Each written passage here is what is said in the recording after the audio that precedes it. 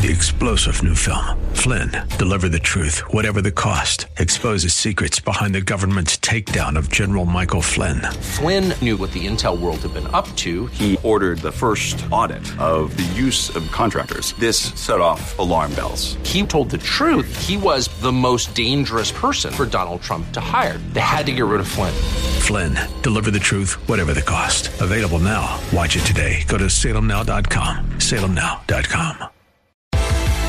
Welcome to On the Record with Tiffany. There are heroes throughout San Antonio, men and women that go the extra mile to make lives better. During the next hour, you'll be inspired as we introduce you to these unsung heroes. And now, here's your host, Tiffany Jones-Smith. Welcome to On the Record with Tiffany and Kevin here on 9:30 a.m. The Answer, where we are talking about America, about health, business, politics, and culture from a Black first perspective. B1, yes. B1 Republicans. All right, Tiffany, we are back. Good Thanksgiving. Your dad did a good job on the food, so everything was good there. So, I made a lot of the food. So this was a joint effort, you know what? You like to get on here and be ignorant.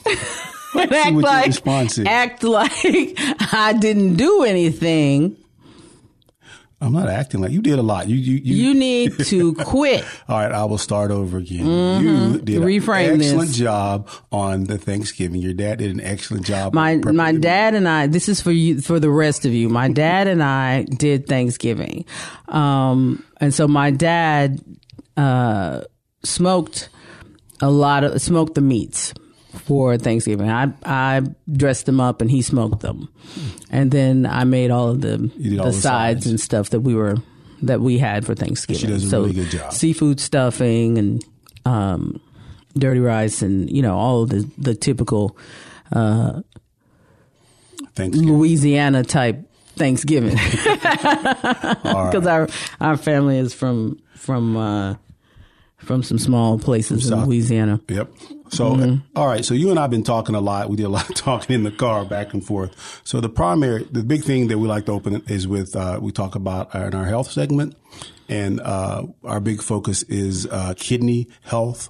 That's a big deal with us. And we like to bring to it a B1 Republican, perspective. And what does that mean, right? So we're advocates.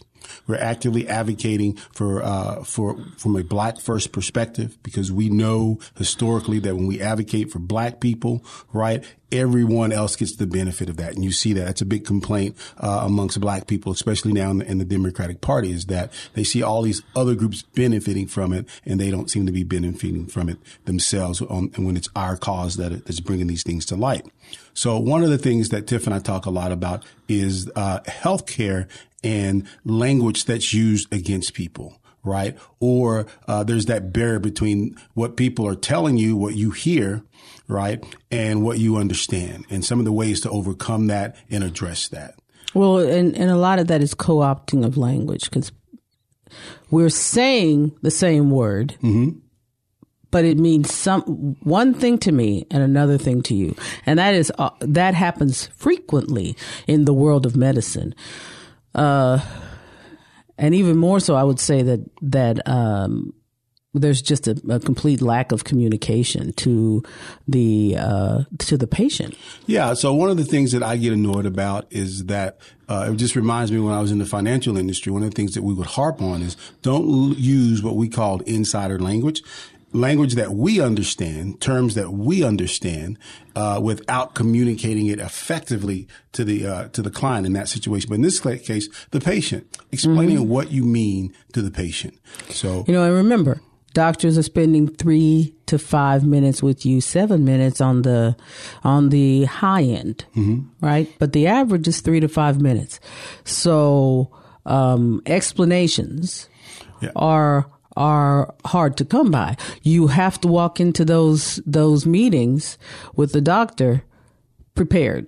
Yeah. Knowing what you want to ask them. And so this is where when we talk about B1, right, from a B1 perspective is we're not waiting for people to come to us. We're not waiting for the doctor to, somehow change the culture and begin to speak in language that we understand. We're going to have to come to the doctors. Yeah, you'll die waiting for that. Yeah. People are dying waiting for that. So talk about some of the things that you and I talked about in the car. Like, okay, I go, should I bring someone else with me? Yes. Anytime you go see a doctor, bring somebody with you. An intelligent someone. Yes. I mean, you don't want to bring your crazy cousin Ray Ray. You want to go to the doctor with your questions, and you want to be prepared, right? So when you walk in there, you want to know, what's my kidney function? What did my blood work say about my kidney function? Am I pre-diabetic? Because those two things are underdiagnosed, meaning that it's in your blood work, you haven't been told yet. And often that's what the case is. So we know from research that the diagnosis is there, it hasn't been told to you. Well, and if you don't ask, they're not going to tell you. Yeah, but there are oftentimes guidelines. And first, let me just say, we are not medical doctors, anyone sending emails back or anything like that. This is not medical advice. This is advocacy, right? Yeah. And so we're advocates. And let's understand what an advocate is. Okay. An advocate is supposed to have your best interest as the patient. A patient advocate is supposed to be out there trying to figure out what the problem is and bridge the gap between patient and doctor. Well, I know what the problem is. Here's the problem. The problem is, one, language that's used, because they're using terms that you don't understand. Two is guidance, right? Because doctors are under certain guidance on when they can diagnose. In order for someone to be diagnosed with something, they have to exhibit certain traits. Certain tests have to test a certain way, and have to test a certain way for an extended period of time. So you have to have a test that's coming out with a certain result, and it has to appear across a set amount of time. So, for example, if you go and you look on the NIH Health website, National Institute of Health, on when a person is diagnosed with chronic kidney disease, right? You have to be at least in stage 3A, at least for 2 months. Have to test there, and you have to have the albumin numbers to go with that. But technically, you can be in stages 1 and 2.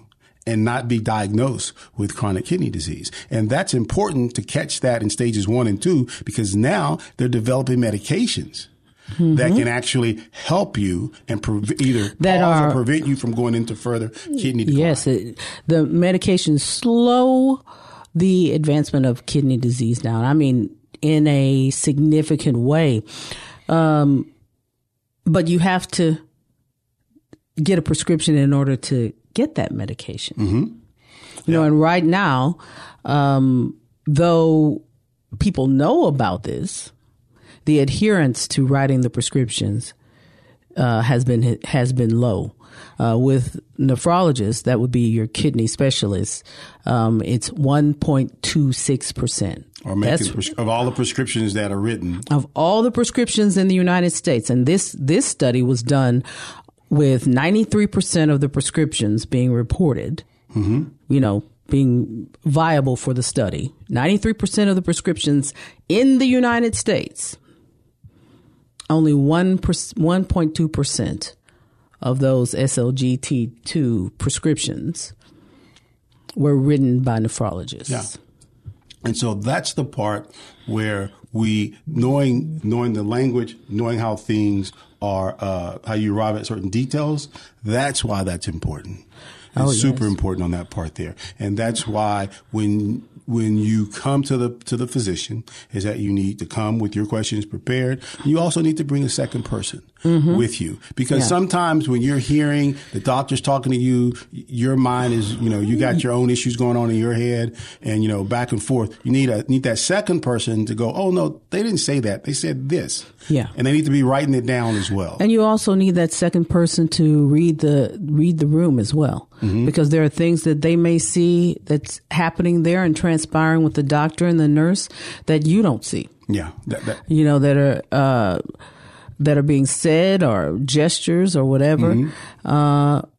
And also, you want another person there because there's a lot of what is termed medical gaslighting that occurs with doctors, especially with now people will say, especially with people of color, but really this problem is not a people of color problem. It's a poor people problem. It's a perception of where you are in the stratosphere because doctors are very hierarchical.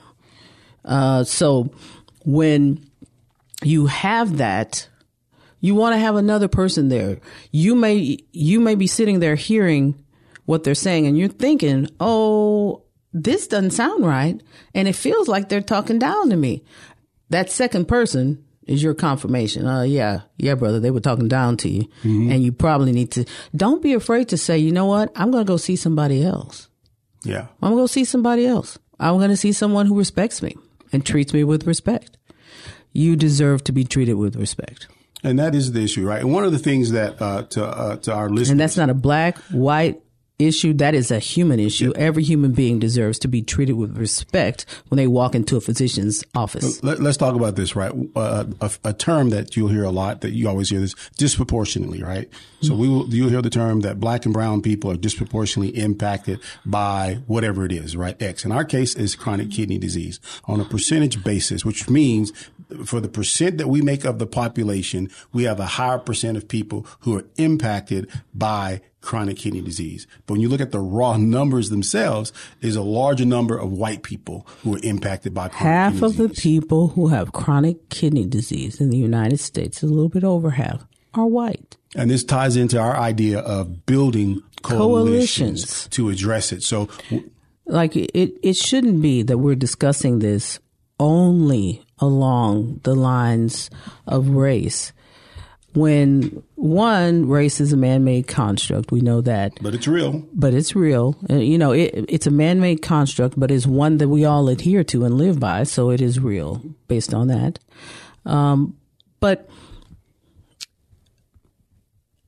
a chronic illness is something that we can all agree should be slowed down or stopped. There's not anybody that disagrees with that, right? And there's a real need for us to look away from this race matter and look at the disease itself and start charging forward on getting our health back. I agree. That's it. Let's link arms and go at this, because it's nonsense to have people sick when they don't have to be.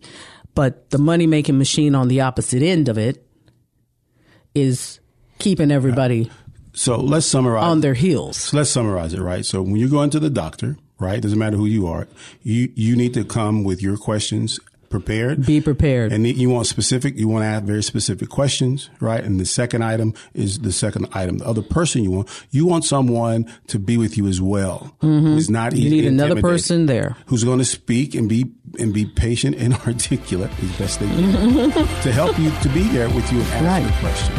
And you've been listening to On the Record with Tiffany and Kevin on 9:30 a.m. The Answer. We are doing a special campaign at Texas Kidney Foundation to get your kidneys checked. It is called Silent but Deadly, because kidney disease is a silent but deadly killer. And we need you to go to our website, silentbutdeadly.org, take a 12-question test, and we will send you a kit to your house. Get your kidneys checked at silentbutdeadly.org. And you are back on 9:30 a.m. The Answer with On the Record with Tiffany and Kevin. Yes. All right. So our last section, we're talking about health, in particular, chronic kidney disease, and the need for patients when they go to the doctor to have your questions ready, bring a second person also to ask questions, and also to be that second person in the room to balance out everything. So we're really passionate about that. On this here, our next segment is politics. And we're going to get a little heated here because Tiffany and I have been going back and forth with this one on the car, so it's going to come over into the radio. All right, Tiffany. MAGA, what did you call it? MAGA mayhem. MAGA mayhem. Yeah. There's always some mess with MAGA. MAGA mess mayhem. Go ahead. Talk about your little MAGA. All right. People. So my first up is Herschel Walker, who. Oh, Lord. Who is inarticulate and cannot put a point together, as we saw with the week's faux pas last week. Which Happy Thanksgiving to me.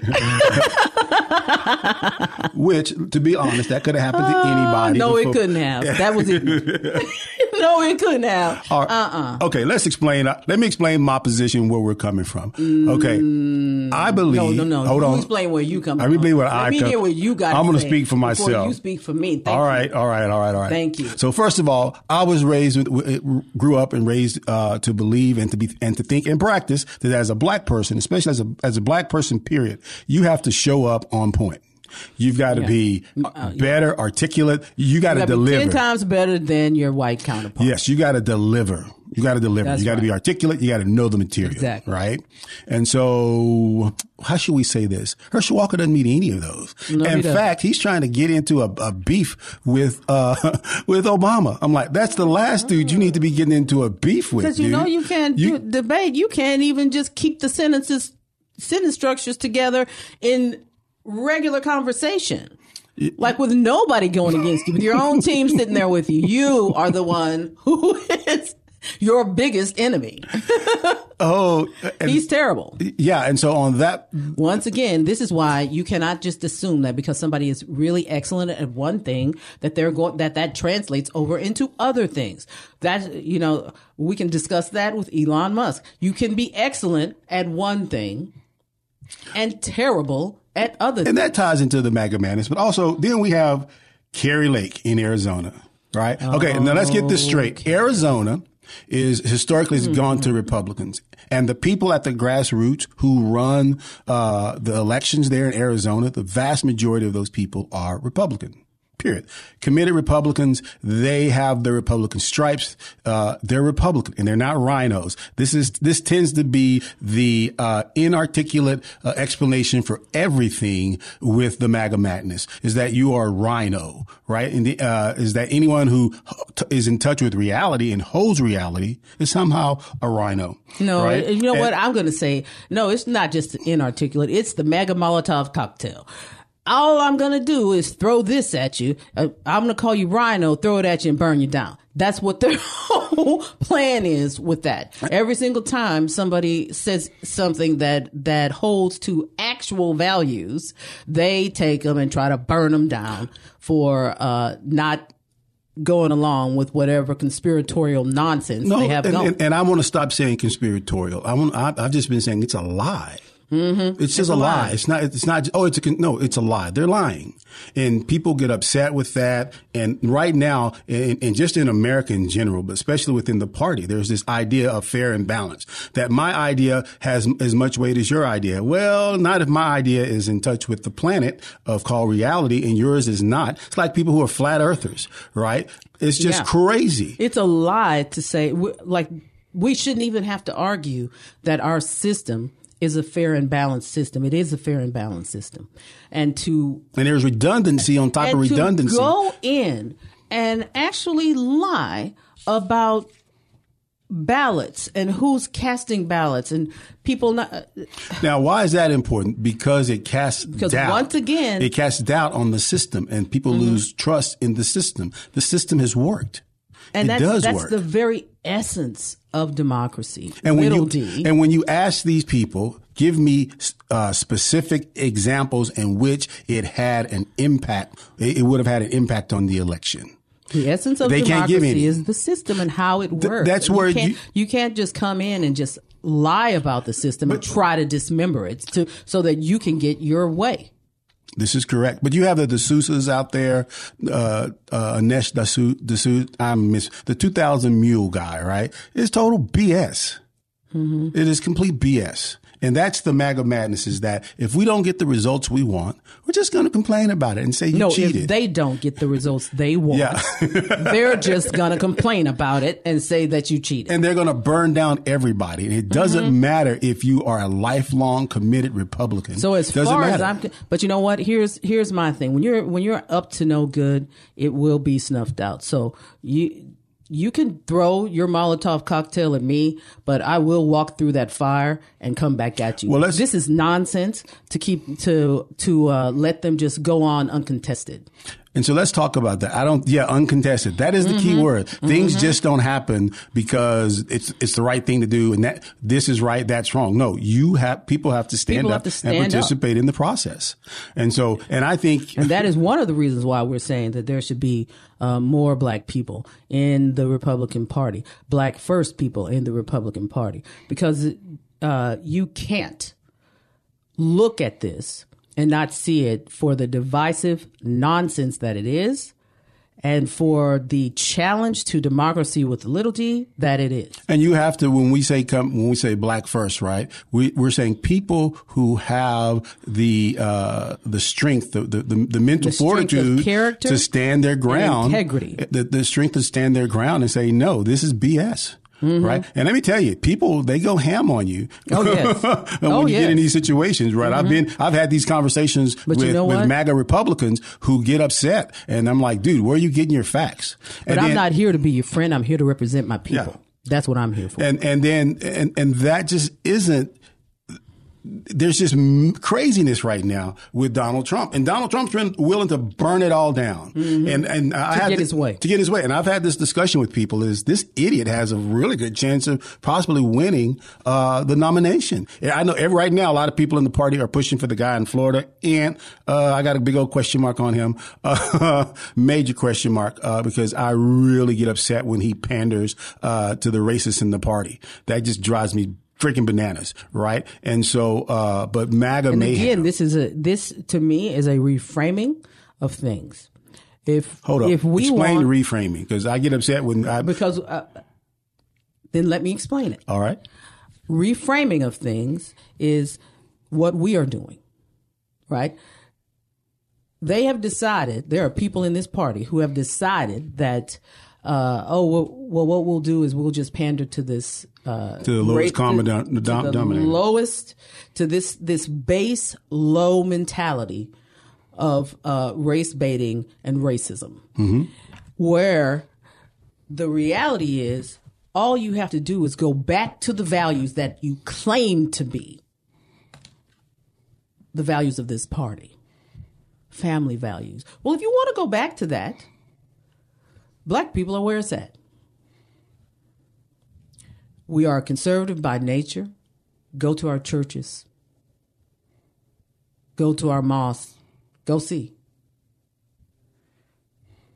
We respect the very same things about this nation, about families, that everybody in this party respects. Yet, you're more willing to pander to that base mentality than to go and break bread with your brothers and sisters. Hold on. Let's go. Let me argue the opposite side, because I have a friend. Ahead. We were talking about this on the phone the other day. So Donald Trump got the largest number of black votes than any Republican, more than GW. Now I love me some George, some GW, right, on the Bush side, George Walker Bush, right. I liked him, and I get a lot of slack for that, but I don't care. He got more. Trump got more votes. He's a good guy. But Trump got more votes. He got more black votes than any Republican. He did. So there's something in his message that's transcending just raw racism, which I don't think. No, there's something in his message that is, and I've talked to black people who voted for him, who historically voted for Obama. Right? They voted for Obama, and then they went and voted for him. So what would be what was that thing that made them change? I got it. And I heard over and over again, I wonder if you heard the same thing, because we actually do visit people at different times. We don't do everything together. We don't tell it at Give the answer. But I heard that it was that speech where he was saying, what have you got to lose? Your neighborhood's still crap. You know, that's what he was saying. That like he was saying that they've declined historically, you know, over decades. So Under all Democrats. the things that have been said to you under Democrats and Republicans have not come to fruition. People just show up, get your vote, and roll out. What do you have to lose? And then also, And that resonated with people. Hey, he was honest. At least he said, "What do I have to lose?" That's all the same stuff we're looking at. Our neighborhoods aren't getting any better. We don't have economic autonomy. We don't have economic tools that are pouring into our communities. So whereas we see those things being opened up to other communities, is he actually going to do that? And that was what he was promising. yeah. And, but And it's what resonated with people. yeah, but I didn't see any of that manifest. And another thing that I think you can't burn down the whole system. But the hope for that, yeah. and the ability that we have as a party to actually do that, to actually open the playing field here. That's the very thing. That's the very thing that we can rally around, and that's something that not only do Black communities want, but poor white communities. All right, want let me the keep same you thing. back on the thing. You sound like you're giving a reason to vote for Donald Trump. You becoming No, a MAGA? I'm not. I'm not giving a reason to vote for Donald Trump. I'm giving a reason to come into the Republican Party and realize that one concept, though it was put out by the devil, is is actually a great concept and something that we should be doing. Okay, that's got to be the craziest argument that I've No, ever it's not. heard. It is not crazy. All right, and you've been listening to 9:30 a.m. The Answer with That's On the crazy, Record but with the Tiffany. MAGAs aren't. You know what? You need to get your life right. Can you do And the you've been outro? listening to On the Record with Tiffany and Kevin here on 9:30 a.m. The Answer.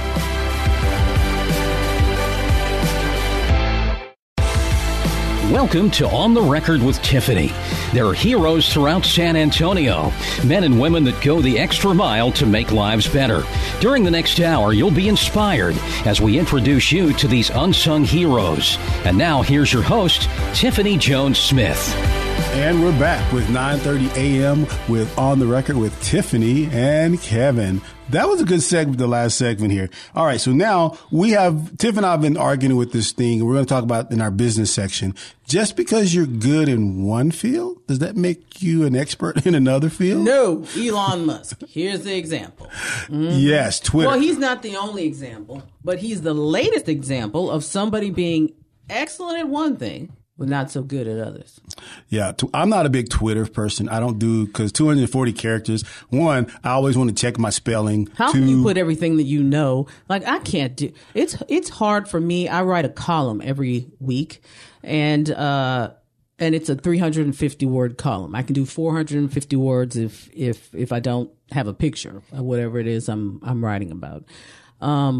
It's hard for me to condense a topic into 350 words. Hence why. So 200 and however many characters, because I don't 240. do 240. I don't really do Twitter.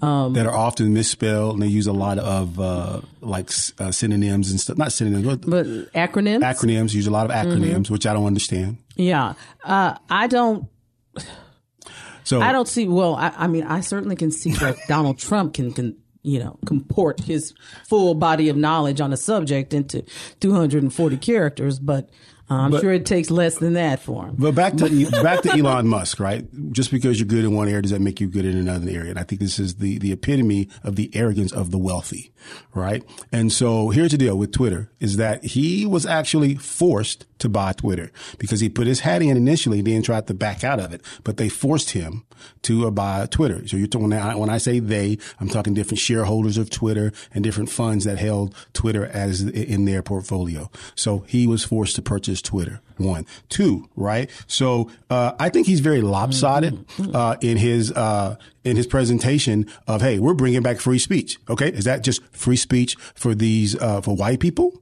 Right? So you're going to increase the number of vitriol that's going to come from the white side of Twitter. Right. So when we get, when Louis Farrakhan comes on and says something on Twitter, or I better not hear a single Republican friend of mine email me or text me anything. Well, you better get ready because I'm going to have a hostile response to you. Right. So at what point, where do you draw the line? Right. Mm-hmm. So right now you have on in this space, people say, oh yeah, we get free speech. Well, free speech is for other people too.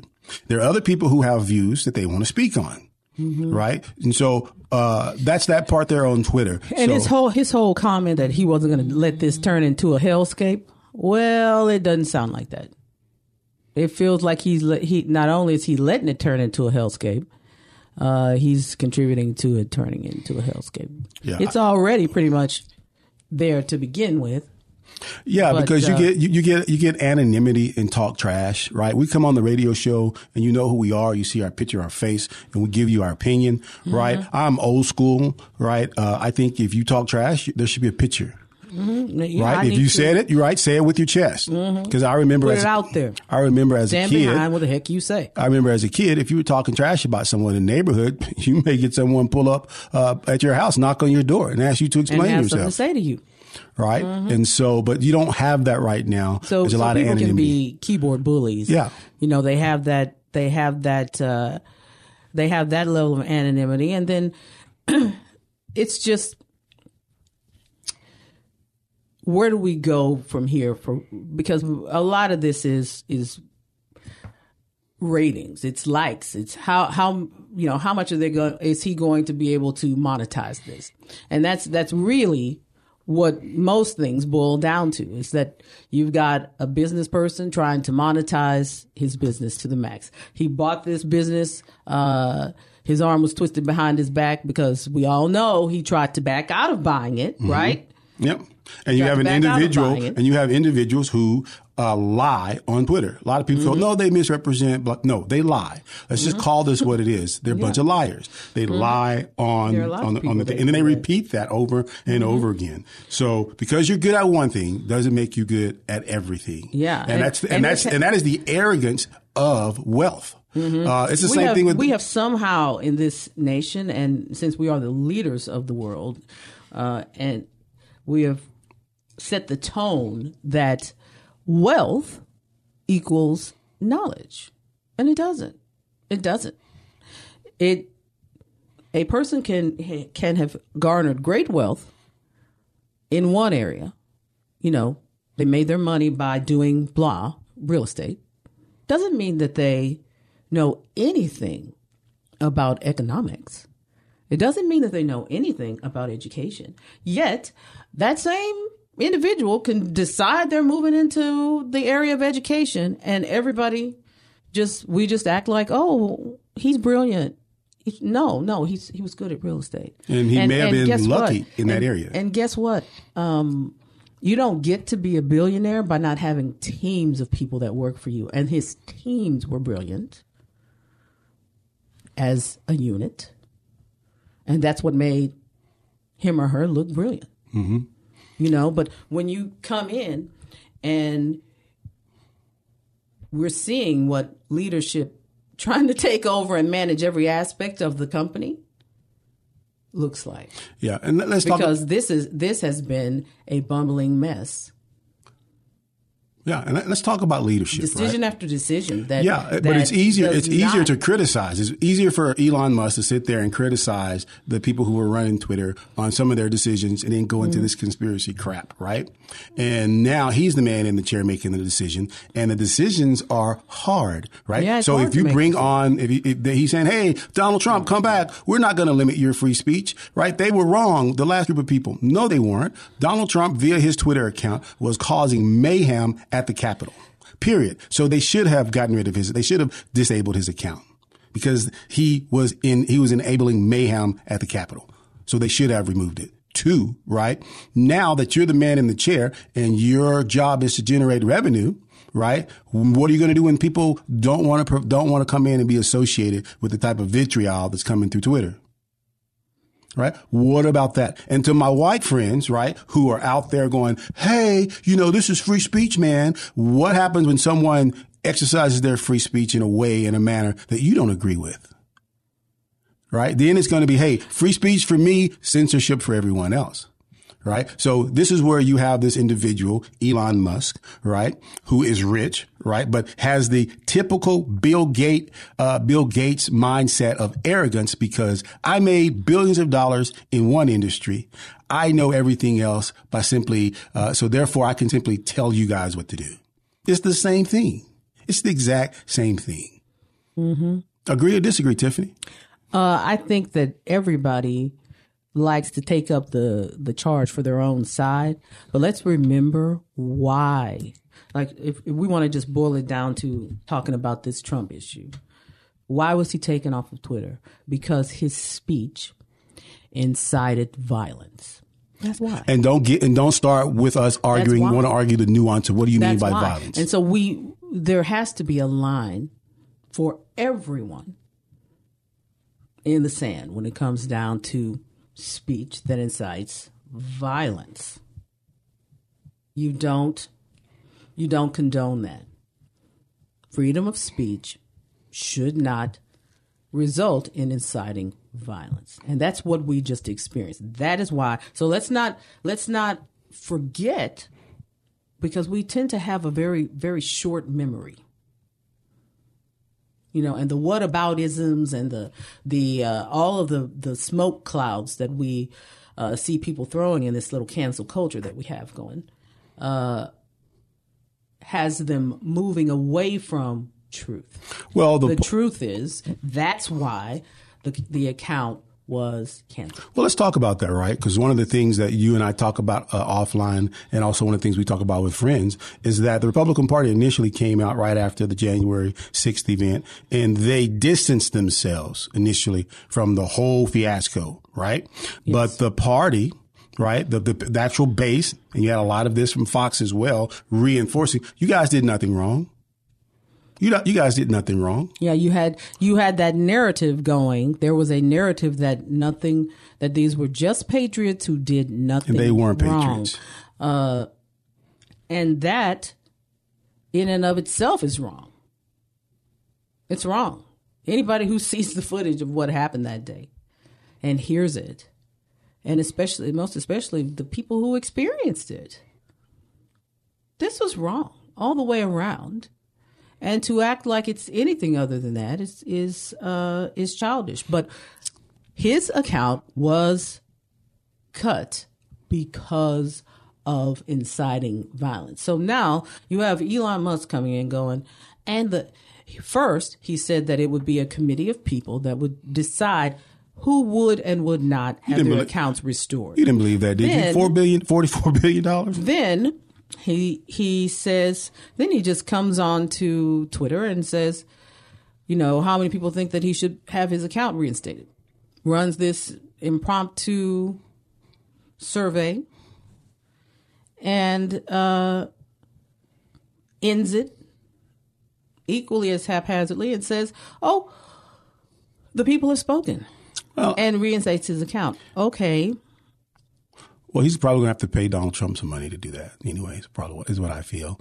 So I have a Twitter account. A lot of our businesses have Twitter accounts, but I'm not a Twitter fan. I don't really do much Twitter. So, but anyway, once again, just because you are good at one thing does not mean you are good at all things. And for our conservative viewers on there, we see people resigning. We saw him try to pull a little sneaky one too, with the whole, oh, you all have to come back in. And I guess he must have said that he wasn't, that the goal was to see if he could get people to resign. But I'm like, dude, but in my mind, everything about this but in my mind, Elon Musk is typical billionaire arrogance. It borders right on the line with the Bill Gates of the world. It borders right on that line with, I have $1 billion. I know more than you peons, right? And I'm going to destroy the whole system just to make money, which is what he's doing. I'm going to destroy the system just to make money. It's no different than the left, right? The system overall is a good system. We can debate about where it needs to be tweaked, but let's don't destroy the whole house just to get across some stupid idea. And you've been listening to On the Record with Kevin and Tiffany. Tiffany and Kevin. On 9:30 a.m. Check us out at On the Record with Tiffany on YouTube. And all you have to do is look up On the Record with Tiffany, and you will get to listen to us talk about freedom, opportunity, growth, and progress. If you like what we're talking about, or if you don't, check us out on YouTube, On the Record with Tiffany, and listen to what we have to say, because we can guarantee you we're going to spark some debate at your house just like at ours. And we're back with On the Record with Tiffany and Kevin here on 9:30 a.m. The Answer, where we are talking about health, business, politics, and culture from a Black First perspective. So, culture. Let's talk about culture. And then what we want to talk about here is understanding why something is the way that it is, and then also understanding how something works. Like, for example, and I say this all the time on the show, right, is the way the American political system is set up, right? It is local. It's from the ground up. It's a beautiful thing. Yes. Yeah. And so oftentimes, and I know the historical reason why we do it, as Black people, we interact at the federal level because that's where we've seen the most change historically in this country. It's always been the federal level. It was the federal government that freed slaves. Right? It was the local government that put in Jim Crow laws. It was the local government that enforced those Jim Crow laws and that kept people down. So for us, we've seen positive. We have historically seen positive actions come from the federal level. Mm-hmm.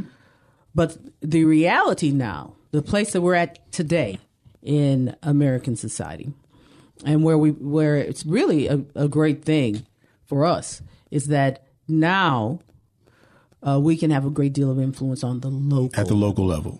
Which post-slavery, if you look at the historical counts, post-slavery, which is how Black people got entrenched into the Republican Party. It took a while for racists to unembed us out of the party. Mm-hmm. Right. Yes. And so we are in a historical change right now. We have to realize that we're in a historical change. One of the things, and let me tie this into something. One of the things is I'm an internet troll. I like it. And the only reason I just troll. I troll a lot, right? Yes. But one of the common themes that you see over and over again on B1 channels, B1 programs is this idea that it's the Democratic Party or it's no party at all.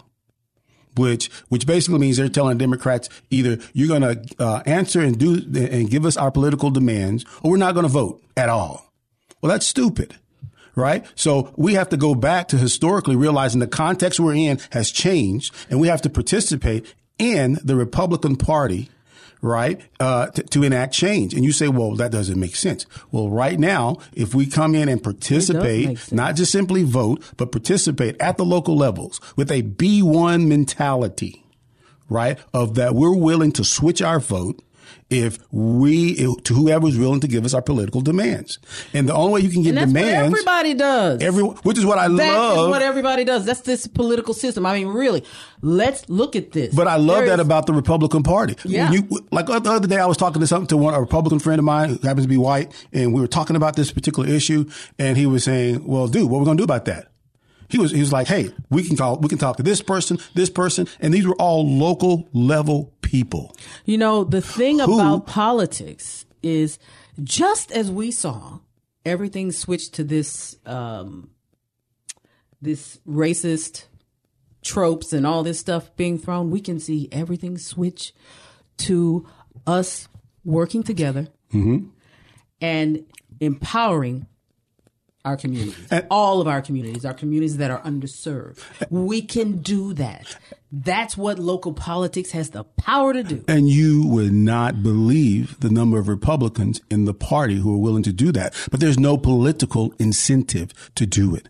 And the political incentive is our votes. Yeah. That's the political incentive. We each have the actual power within our hands to do that, to enact what it is that we truly want. We want to see economically viable, vibrant communities across the United States. So let me tell you, okay, and I hate to trash Black organizations, especially when there's a predominant group of white people listening to us, but the NAACP did something that they really, from my viewpoint, messed up on politically, right? Was that when they refused to give George W. Bush the opportunity to come and speak. It was 2001. No, it wasn't 2001 when he ran, right? Mm-hmm. And that cost us politically because essentially what we did was we said we're going to throw our hat in whole 100% with the Democratic Party. Well, I don't think you should ever do that. I you disagree, but go ahead. No, I believe that there's nothing that you can't come back from. Yeah, that may have been a mistake back then, but that is not the crux of what is wrong right now. It's not. The problem has always been that we've put all of our eggs in one basket and not listened to. And I've heard this over and over again my entire life. If you're not at the table, your voice won't be heard. Well, that is a very true statement, and it's applicable to the Republican Party. If there aren't black faces here, and I don't mean black faces, I shouldn't say it like that. Say if there aren't black first Republicans, if there aren't people who are advocating for their communities, if they're not there, then that community will not be heard from. Yeah, and that's it. But they have to be vocal people. We can't have people in them because there are people who disagree with them. So, you got to come in with a thick skin and aware of the fact that you are facing opposition. There are people that are going to oppose you. But guess what? There's always going to be people that oppose you. And a lot of times that opposition isn't necessarily racism, which I have to remind myself of that consistently when I get into these debates with people. A lot of times they just disagree.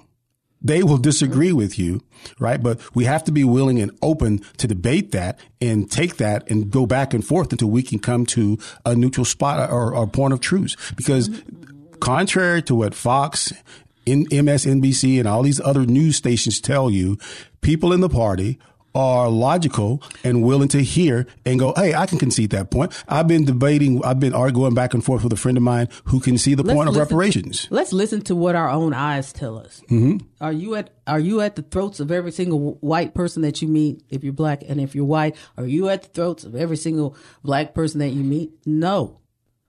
That's not how we're interacting on a daily basis. None of us are interacting like what television is telling us is happening between these different ethnic groups. And none of this stuff is happening. And this is the thing that drives me crazy as well, is this idea. It's being amplified as, there are so many people that are in the middle and who agree with what we're saying. There's just, we have to come to a consensus. So this right here is for my B1 people who are listening to me, right? And I know you can get a rush, right, when you're listening to someone on YouTube or a podcast communicating how you feel and the injustices that you encounter sometimes as you're interacting with people or misunderstandings with people. It feels good, right?